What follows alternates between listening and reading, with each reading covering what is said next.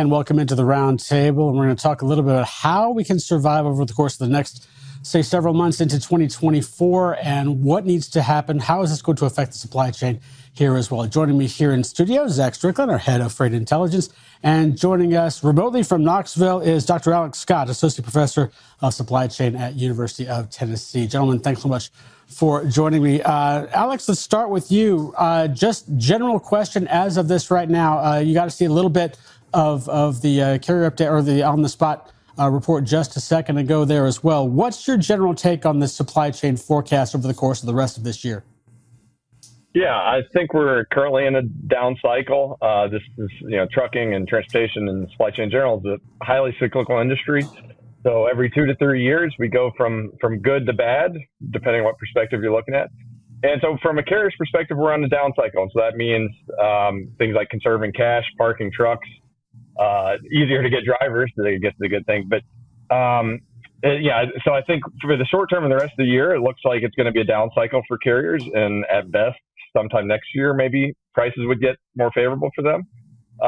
But that's what I see in the near term. Zach, what are you looking at? Obviously, you just did the on-the-spot segment here as well. But in terms of supply chain as related to trucking, as you saw back there as well, the maritime issue, obviously not going to see the demand in the next few months due to bookings. But how is that going to affect trucking here domestically? Yeah, I think we're still, just like he said, we're in a down cycle for the carrier. It's going to take a minute. Especially coming out of the overheated environment that we're talking about. We've netted about 100,000 new operating authorities since July of 2020. And that's including all of the exits and revocations that have occurred over the last 7-8 months, which really haven't accelerated significantly. We've actually seen it kind of stall out and slow down in terms of exits. What I do expect to happen, though, is over the winter. This is typically where a lot of the carriers tend to just say, I'm done. And over the winter, I think we're going to see a lot of that happen. It's going to clear out some capacity. It's not going to be visible. It's going to be really, really hard to see. And especially if we're talking about demand starting to erode underneath that. So if demand does erode and capacity does exit, the next cycle, I think, just like Alex said, is next year sometime we'll start to see things, even if demand kind of stalls out to goes down a little bit. I think we're going to see a capacity exodus that's going to run up into that at some point. Gotcha. Alex, as you look at this, what are your biggest concerns relative to entities staying in business? Obviously, they've got, as Zach said, they've got the option at the end of the year. There's not going to be much out there. Some people may decide that they're going to fold at least for a few months or if not permanently. But in terms of those entities that are trying to stay in business, what are you most concerned about right now? Yeah, well, one thing that's occurring is fuel prices are going up, and that may continue, and that'll eat cash in the short term because things like fuel surcharges often are lagging. So carriers are going to have to take capacity measurement, try to reduce the number of trucks on the road, park trucks if they can. Any discretionary spending would need to be reduced. And then look at their pricing and try to, monitor prices. And as the spot market maybe starts to tick up early part of next year, then you need to be dynamic and react to that. But that's, these carriers are going to have to watch cash in the short term because it's not going to be favorable, for the rest of the year, I wouldn't think. Imagine they're going to keep an eagle eye on the ledger there as well. What are your biggest concerns moving forward?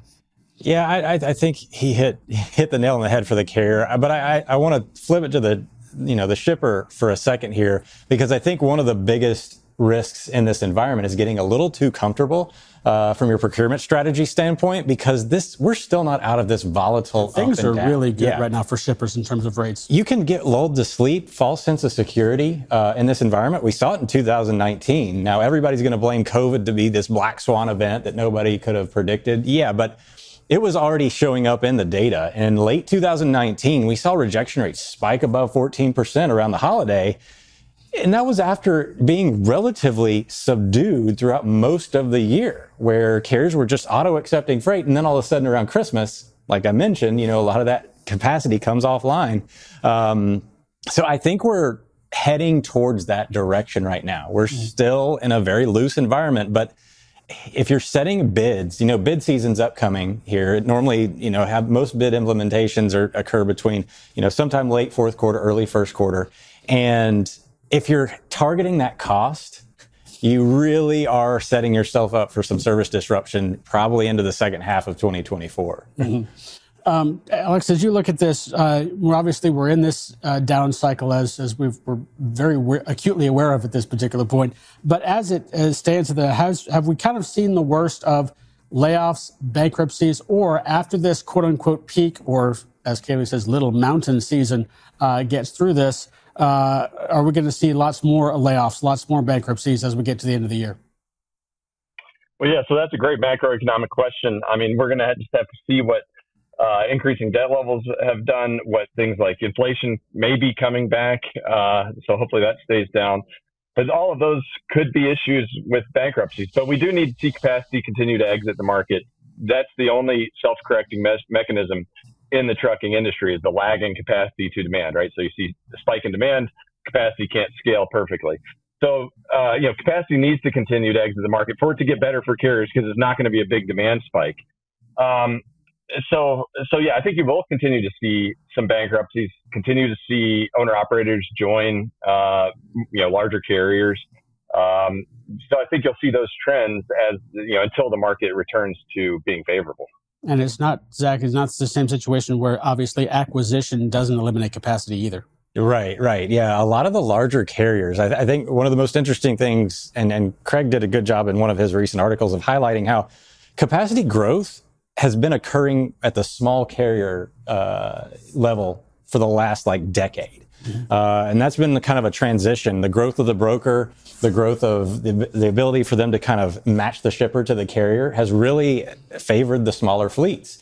The 1 to 6 has been responsible for, I think, about 40% of the overall capacity growth over the last decade. So when we're talking about, capacity exits, that's probably the sector that we're going to see, hit the hardest and the fastest, because that's where capacity grows and dies the fastest. But from the larger fleet standpoint, when they're leasing on, they're buying up those existing capacity, that smaller fleet. If you look at J.B. Hunt, for instance, most of their equipment that they've grown over the last year is all leased on. They didn't go out and buy a bunch of trucks. They just purchased existing equipment. So capacity growth happens at the small carrier level. Yeah, there as well. All right, so here's the question I wanted to get from both of you here this morning.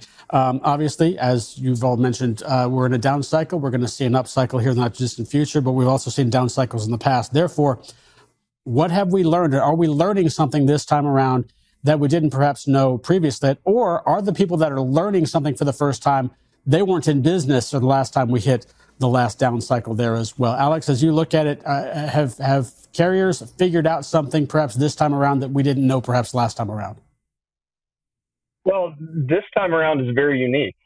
This was caused by, I would say, two main factors: a big pump of money into the economy, and then things like the COVID shutdowns, which had a big spike in demand for goods as opposed to services, right? So we saw that in 2020, we saw that in 2021, and I think even into 2022. So this is kind of an anomalous event. I think the learning, hopefully, is that the market always turns back. So when you're preparing for that spike and you're building to this prices increasing in the favorable market, you always got to think 6 months from now that market's probably going to look another way. You're probably going to turn back down. And so how do you prepare for that? But this is an interesting learning because we've never really experienced a pandemic like this. And so I would say the takeaway is to, not fall for the short-term blips and think of a year out, 2 years out, and what the market might look like. Zach, have we learned anything, or are we still just kind of trying to keep up with the Joneses? I love what Alex said there. It kind of reminds me, I'm going to show my inner nerd here, the Star Wars. The Force is always moving towards balance, and capacity, supply, demand are always moving towards equilibrium, whether that's, going from extreme highs and extreme lows like we're seeing right now. You can never take an extreme situation like we're seeing right now for granted. It is not going to persist. It's not sustainable. You've heard me say it numerous times. And I think that's the lesson I think a lot of companies have taken away from the past couple of years is they can't take their procurement for granted. And, we've seen commodity prices adjust really quickly. transportation is a commodity. It is no different. We've seen those prices move just like, we used to see some of the old school commodity prices move.